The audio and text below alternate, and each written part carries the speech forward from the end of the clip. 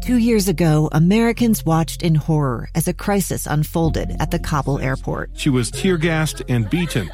Images of thousands desperate to escape Taliban oppression filled our news feeds. More than 80,000 Afghans made it to America. But the story didn't end there. It was very cold. There was no power, no heat. Who would help our newest neighbors? I'm Andrea Smartin. In Stranger Becomes Neighbor, you'll hear the stories of some remarkable refugees who left their homes and their dreams behind, only to start over from zero. Their only possession was 3 blankets. And you'll meet Americans who stepped up to help them. You want me to come when you deliver your baby. What can one person do in the face of an international disaster decades in the making? That's Stranger Becomes Neighbor. Find us at kslpodcast.com. Follow us on Apple Podcasts or anywhere else you listen. Utah's best athletes count on flexibility, speed, strength. And the Jazz pick up their 22nd assist. So they count on University of Utah Health. Real Salt Lake puts this game away. And so can you. Leading doctors, a world-class environment, award-winning innovation, care to be great. 14 unanswered by the Utes. University of Utah Health, caring for Utah's best and yours. Schedule your appointment now at uofuhealth.org/care to be great. Radio check. Loud and clear. KSL Sports and KSL Podcast present Mode Push, an American view of F1, starting now. One stop. He's what you got. With his honestly. I'm gutted. I'm absolutely gutted. I enjoyed this so much. Thank you. Thank you.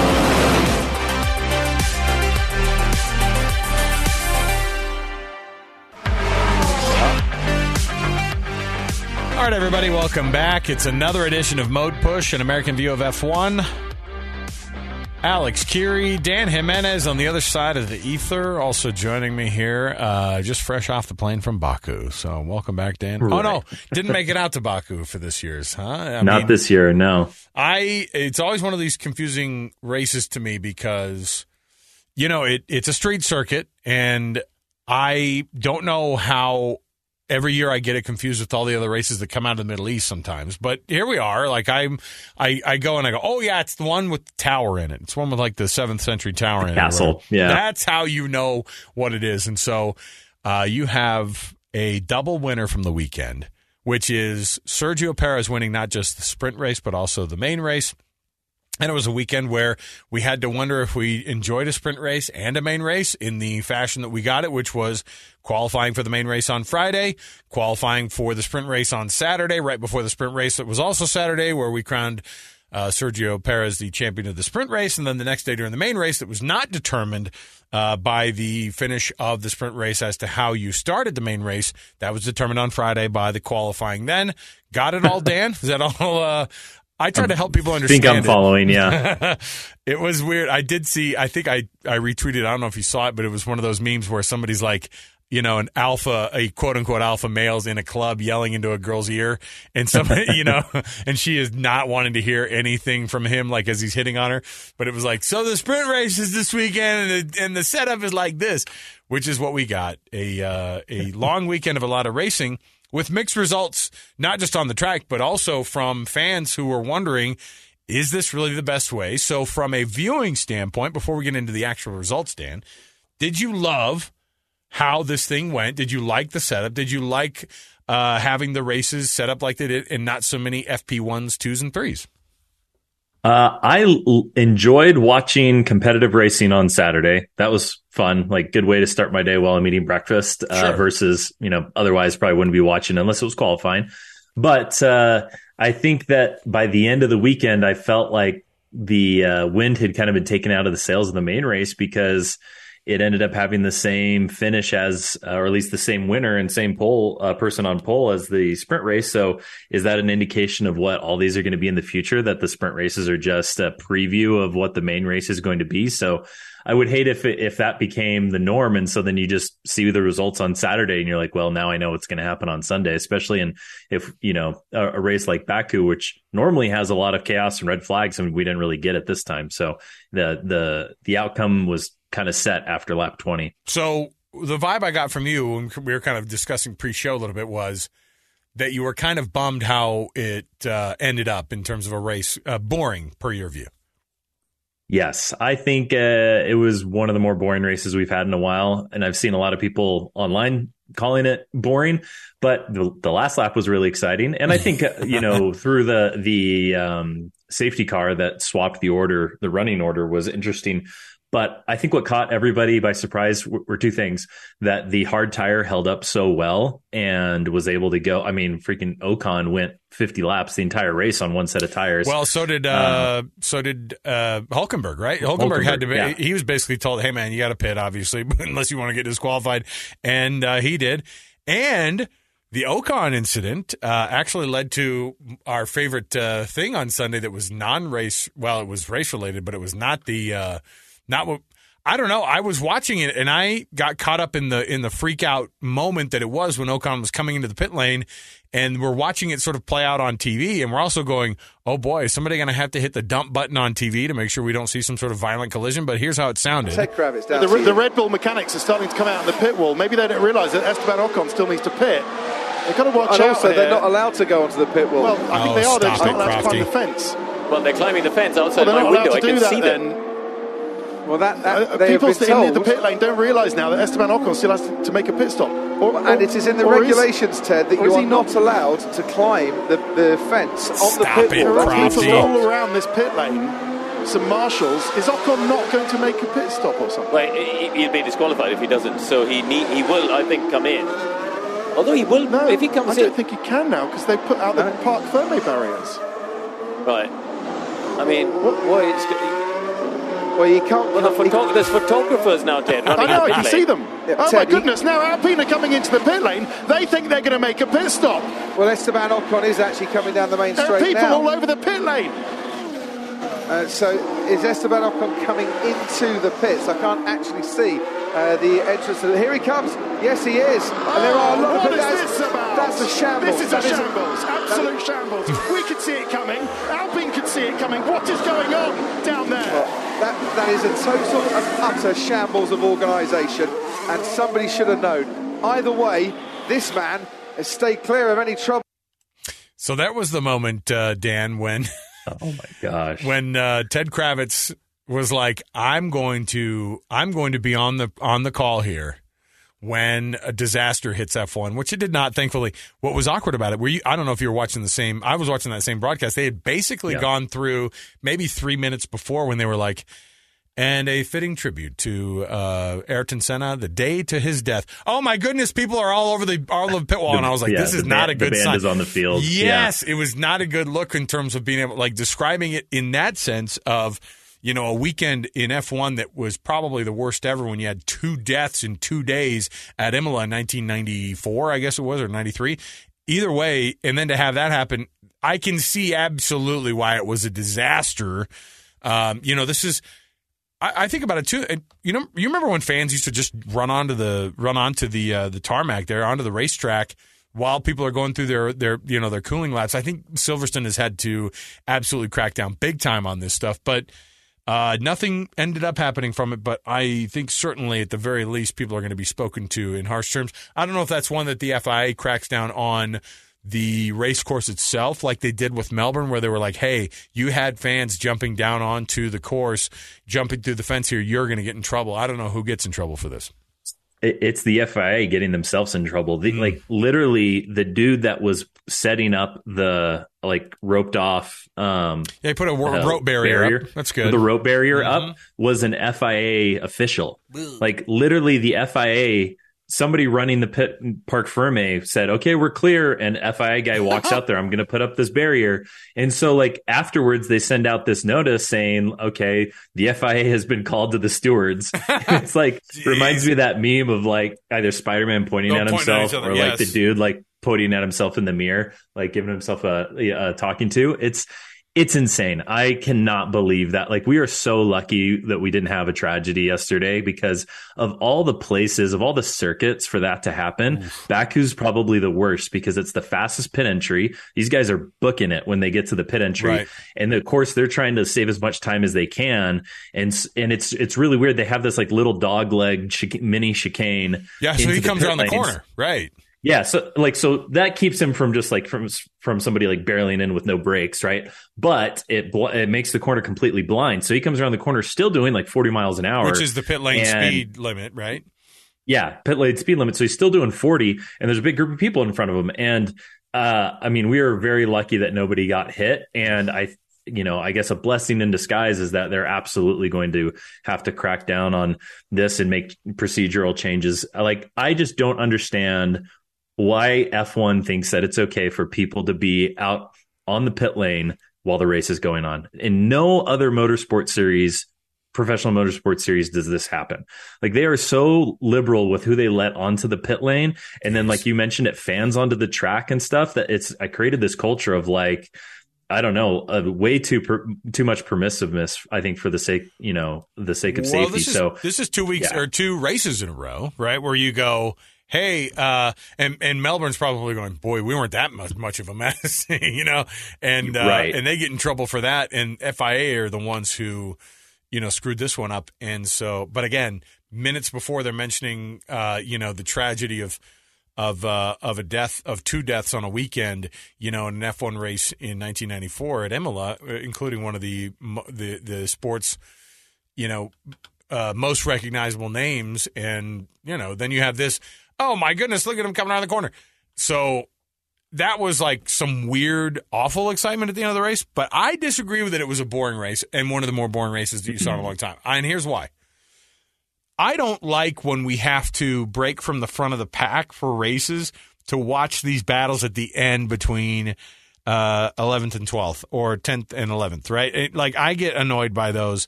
And partly it's because first and second and third are usually just kind of already determined.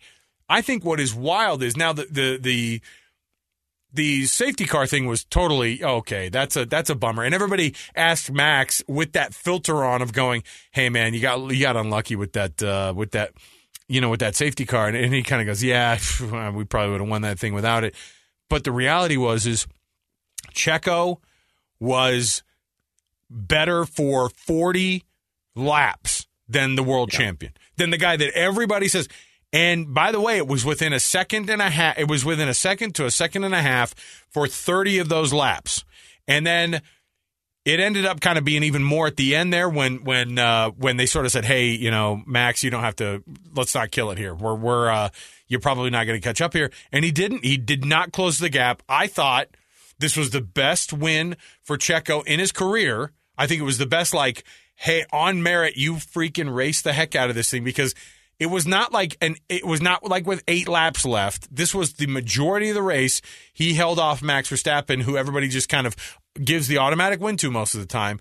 And I think that the way that they've described this Red Bull car and Max driving it has always been, well, he'll run anybody down, including his teammate, who is obviously inferior to him, but is pretty good on the street tracks. Like, I hate that explanation. Well, Baku's a street track, and that's why Checo won. I know that he's better at it at those tracks, but I think that there was tons of credit to Checo. Not that that's being taken away from him, but I do think that people sort of explained away with the safety car, at the time of the race that it happened. He had 40 plus laps to run down his teammate, and he did not freaking do it. And it wasn't because there was a hole in the side pod like there was during the sprint race. Yeah. I am 100% with you on Checo won that race on merit, even if the safety car thing hadn't played out like it did and he started second or third on the restart. I still think Checo would have won that race. And so, credit where credit is due. And I think this title fight is wide open between him and 6 points, Max. man. I love it. And I guess that's one positive to the sprint race was that was an opportunity for him to gain another 2 points on the leader, So if you do have somebody who's surging or maybe on a bit of a roll, with some momentum, maybe these sprint races are good opportunities for people to capture a few more points than they normally would. So I'm excited because I think that Sergio is going to make this very close and a pretty exciting season all the way to the end. It's really going to be a question of consistency and avoiding like the big DNFs, right? Because otherwise those guys are fast enough to be on the podium just trading first and second every race. So I think Sergio is definitely a title contender. I wish the race, I think the other thing I was going to mention is that I wish the DRS zone had not been shortened. They shortened it by 100 meters this year. And what you ended up having was these DRS trains where everybody get like stacked up behind Nico Hülkenberg because his tires weren't really falling off like you think they would. But, he was staying just quick enough to be able to fend off anybody trying to make a move in that short DRS zone. If it had been like it was last year and previous years, I think people would have gotten around those slower or those cars that had stayed out on tires a little bit longer, and maybe we'd had seen a bit more passing. So I think, I not my favorite race, but I think Sergio just planted a flag in the ground and said, I'm seriously, a championship contender that everyone needs to look out for. I was looking at this. I was reading the actual report, by the way, at the Grand Prix by the FIA. So the stewards are like, okay, the race stewards have heard from FIA representatives and determined that the relevant representatives took steps to set up Parc Fermé in the area. It was also permitted that media and personnel could gather in the start of the pit lane while the last lap of the race was happening. They go through this whole explanation. Do they get hit with a fine? Like, does the FIA get hit with, do they have to pay the teams? I mean, like, in the end. Yeah, fine themselves, yeah. Dude, I mean, that is as bad of a situation. Could you imagine Alpine being put in this spot where if it did end up that Ocon were to come around that corner and hit somebody, and even at 40 miles an hour with the setup of that car or how that works, like, that is a potentially fatal situation right there. And on top of it, And then that's on the FIA, but then the people who are like, oh, what happened? Well, that French team ran over that guy, and it's just. And when they say, well, it's not unusual for it, well, they said the FIA representatives expressed regret at what happened and assured that it would not happen at the next event. And you're like, that's what my kid tells me when, like, I sent him to the room. Regret was felt by the young man, and he said, quote, it was my brother's fault. You always blame me. Like, it was so stupid to watch this explanation that no one gave anything of substance there, but there you go. Yeah, that was a non-apology. You're right. Like, everybody would have remembered, oh, well, Ocon was the guy who, hit a photographer. And then he'd have to It remember was not their fault. Like, of course. They were playing by the rules. We have to pit or else we'll get disqualified. And there were fans out there saying, like, should they have penalized Alpine for waiting to the last lap? No, like, that's absolutely within the rule book that they can do that. And they were playing a strategy of waiting for a red flag, and when one didn't come, then they had to pit. So there's only one answer here, and the answer is nobody can go out onto the pit lane until the last car on the lead lap has crossed the start-finish line. That's when the race is actually over and cars aren't flying around at full speed, and no one's going to be surprising you down the pit road. Like, that's the only solution. What do they need a picture of at that point anyway? Like, and it doesn't matter. Exactly. Yeah. It's wild. It's crazy. Every other motorsport league has figured this out. I don't understand why F1 can't figure it out. What does NASCAR do? I mean, obviously it's different because you have an oval that locked down. Right. Yeah. I mean, like, I wouldn't imagine that they're like, dude, these are, aside from the fact that these are cars that are on TV, it looks like are going slow. They are not. And on top of it, we just do not have, we don't want anybody next to any of this machinery, next to any of this fuel, next to any of these people who are actually trying to get their jobs done while you're walking around with a vest on that says media on it. Like, that is not... Yeah. It's not what needs to happen. So whatever. Checo Perez gets. It's kind of interesting because the guy has 5 wins, and he's the first person ever to duplicate a win at Baku. So he is the only 2-time winner on the street circuit there at Azerbaijan. And so that's with a lot of people who are pretty darn good in this sport who've won there at Baku, including Lewis Hamilton and even Max Verstappen. So. Pretty good weekend for Checo, and I don't think that guy in any way. Yeah, I mean, what you saw, I love this weekend from Red Bull was this: these guys are freaking racing. And you know what you didn't hear? Now, Christian Horner, he has to be like the nice guy on all this, and he probably has to appease his superstar a little bit more, but he can't seem like that he is. He's being very diplomatic. I just want to know how they're going to handle this thing when it ends up a 1-2 in the same fashion, because over the next few weeks, how many of the next ones are street races? Miami is sort of one. I know Canada is one. Spain is not one. But, I mean, there are a lot of races still set up for Checo to maybe take the lead here in the next few weeks, even though it is a 23-race season.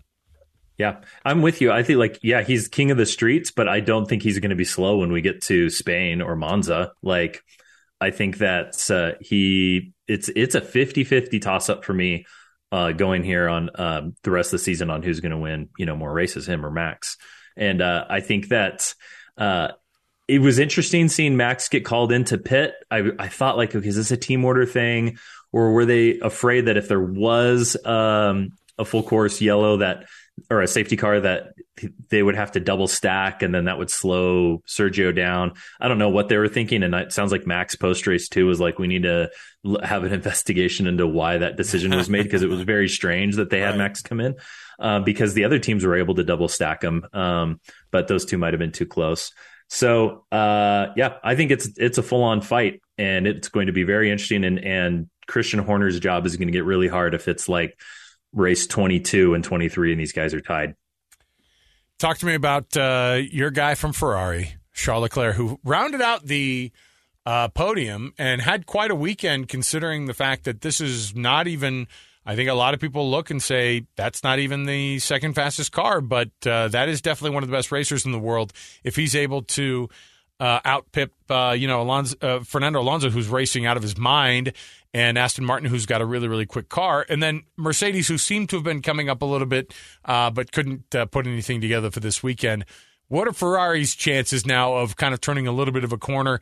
It did sound like Charles was like, yeah, but we are not very close at all. Still. Yeah, I think they had a great weekend. I mean, Charles is freaking fast for one lap. I mean, he might be the fastest driver for one lap. His car does not hold up well under 40 laps, right. And keeping his tires. But I think that Ferrari can definitely start to take the fight to Aston Martin and move up. They're in fourth in the constructor standings. I think they're behind Mercedes, but I think they're in it. They're only 14 points behind Mercedes, and then another 11 points behind Aston. So I think second is still totally in the cards for them, but I think Charles is right. The gap from those three to Red Bull is crazy, right? Just how many seconds behind. Charles finished 21 seconds behind Max, who was 2 seconds behind Sergio. I mean, that's 24 seconds behind Sergio. So that's like half a second a lap. Wow. That he was slower than the Red Bulls. That's pretty significant. It's not close. Well, the rest of the field, any surprises from this weekend? Who did surprise you in terms of a team or a racer? Or did we just kind of get kind of a rubber stamp finish of kind of what we were expecting out of these teams?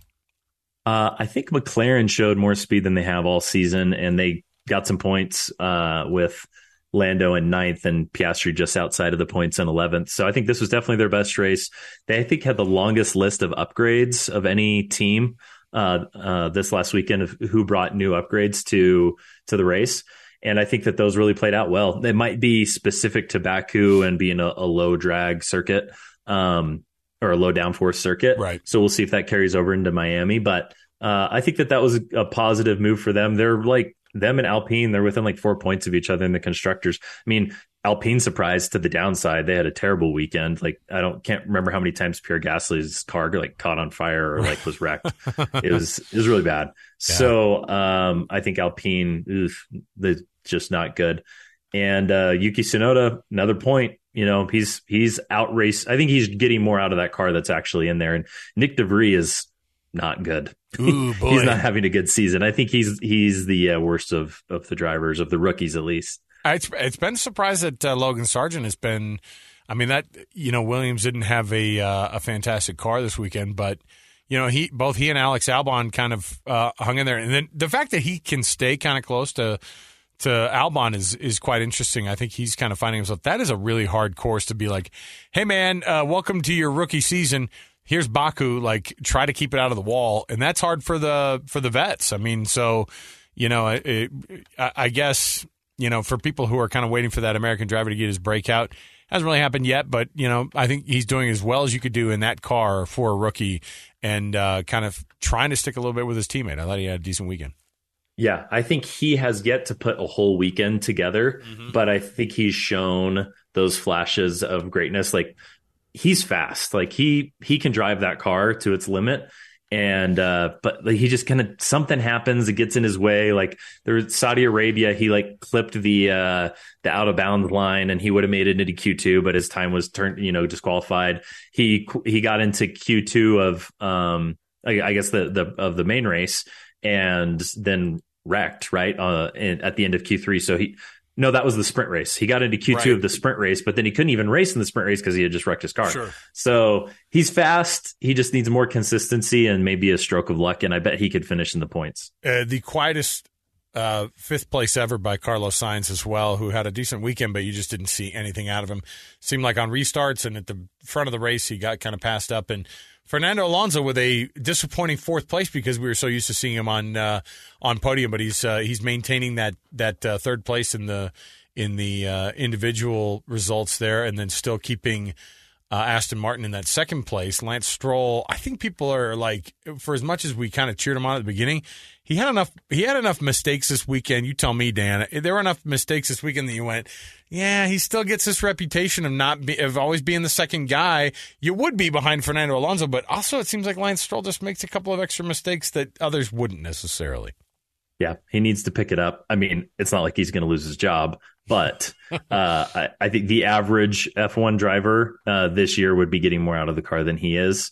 And I agree. He should be pushing it to, I mean, where is he in the driver standings? Let me see here. Eighth. He's eighth. Yeah. So, I mean, if Aston is really the number 2 team, which I still think they are, like, he should be pushing into 6th, 5th, 4th on points. Well, his teammate's in second. And so you just kind of go, you should be within 1, maybe 2 places there. If we're talking about the same car on equal footing, and you're not. Hey, my MVPs from the weekend and my anti-MVP. Here's my MVP.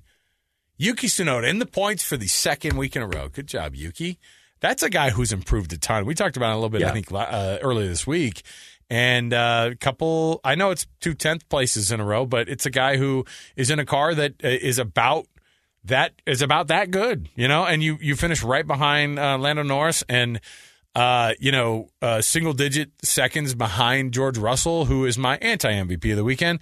George had a crap weekend. I mean, aside from the part where he's arguing with Max on, at the end of the sprint race, and that doesn't look good. And both parties looked kind of stupid on that whole thing. But George did not have a good weekend, and I know that he blames himself a lot for it too, but I think he's a guy who, like, you got to be a little bit above reproach with this stuff, and you got to take all the responsibility here.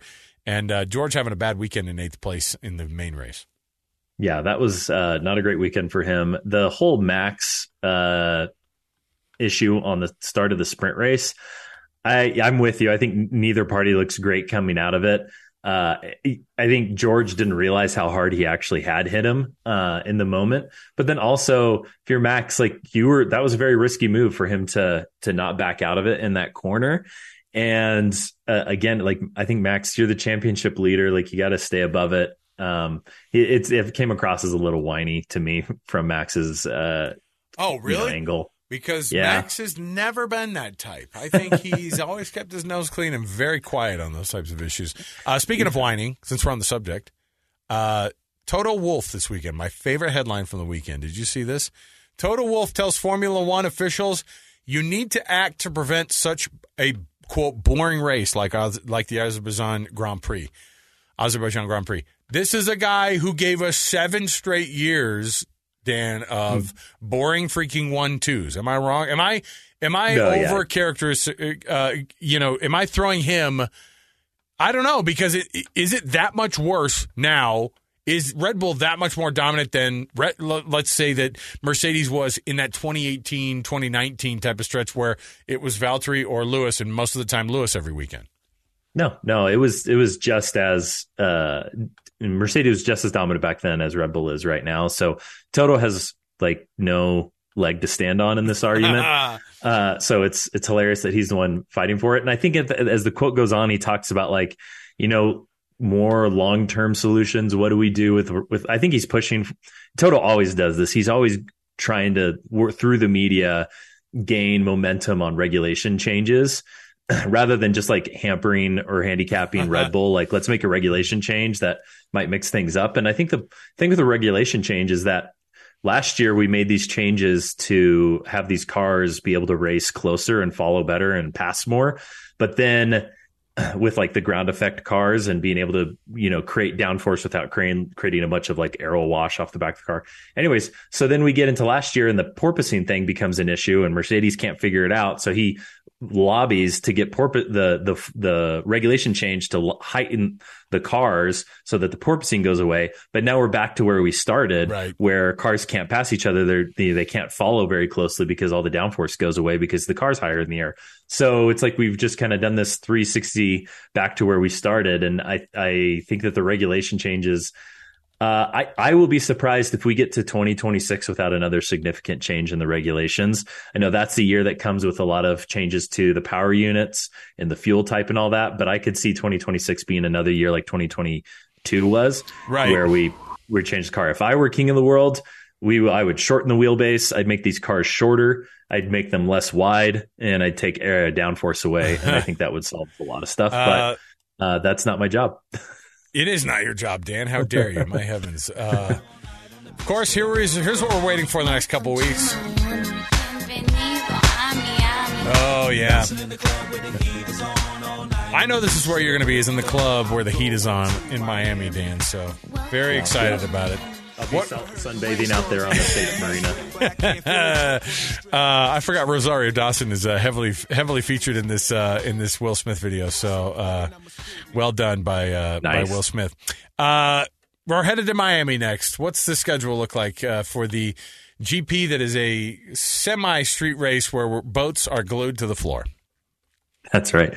Yeah, we're back to racing around in a parking lot outside the Hard Rock Stadium. I didn't love the Miami GP last year. I felt like it was pretty dry. It was the week that Max, I think, won that race and was like starting to gain momentum, put distance on Charles. Sure. So it's kind of a mix, but it's got some high speed sections and a really long straight similar to Baku. So I am looking for Sergio to come back, take pole, and win this race, and strip the lead from Max. Right. That's my prediction is how this goes down. Ooh, let's hope so.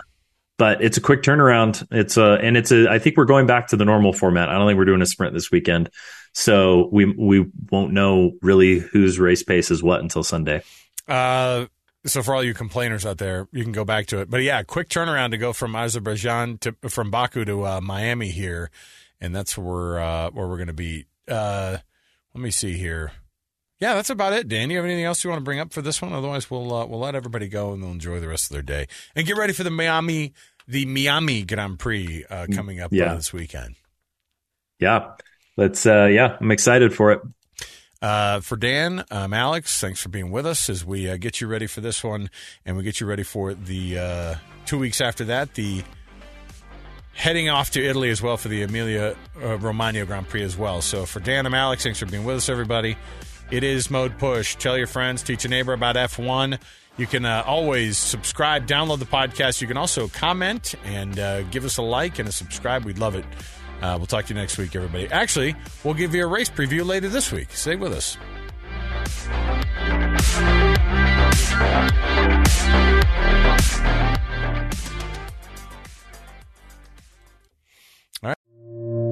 Two friends taking pictures of the rising full moon on a summer night. Two teenage kids doing what teenage kids do. When a stranger with a gun and a death wish changed everything. It was violent, it was senseless, and I will never understand it, I will never accept it. I'm Amy Donaldson, and unfortunately, we're all too familiar with stories about how violence shatters lives. But what we rarely see is how they are rebuilt. In a new podcast, The Letter, we relive tragedy, but only so we can hear the rest of the story. The struggle to reclaim lives, the realities of grief, and the possibilities of forgiveness. I believe in miracles. Sometimes I thought, there are no miracles. Yeah, there are, and this is a big one. Follow The Letter at theletterpodcast.com or wherever you get your podcasts.